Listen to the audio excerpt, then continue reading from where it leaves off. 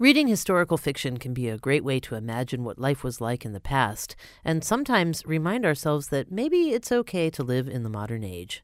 I'm Lisa Morgan, and today on The Weekly Reader, our book critic Marian Winnick reviews two new historical novels that explore hard times in the American past. Hi, Marian.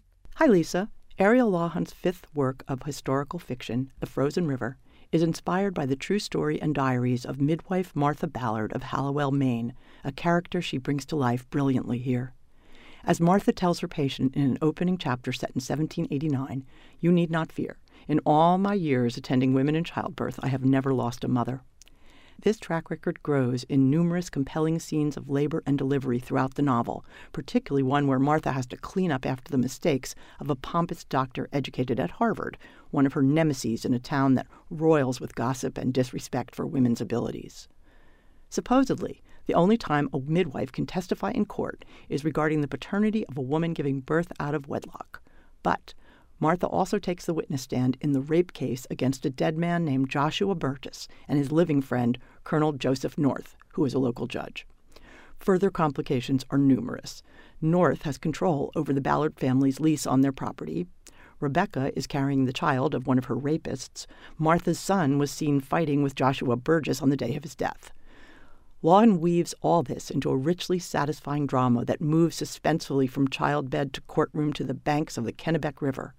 The undimmed romance between 40-something Martha and her husband Ephraim adds a racy flair to the proceedings. I agree with the Kirkus reviewer. Frozen River is a vivid, exciting page-turner from one of the most interesting authors of historical fiction. Paulette Jiles is the wonderful storyteller who wrote News of the World, which listeners might know from the movie version starring Tom Hanks. Her latest tale of adventure is Cheneville, a novel of murder, loss, and vengeance. Whether you're titillated or terrified by that Gothic subtitle, this vibrantly detailed story will ensorcel you with its emotional complexity.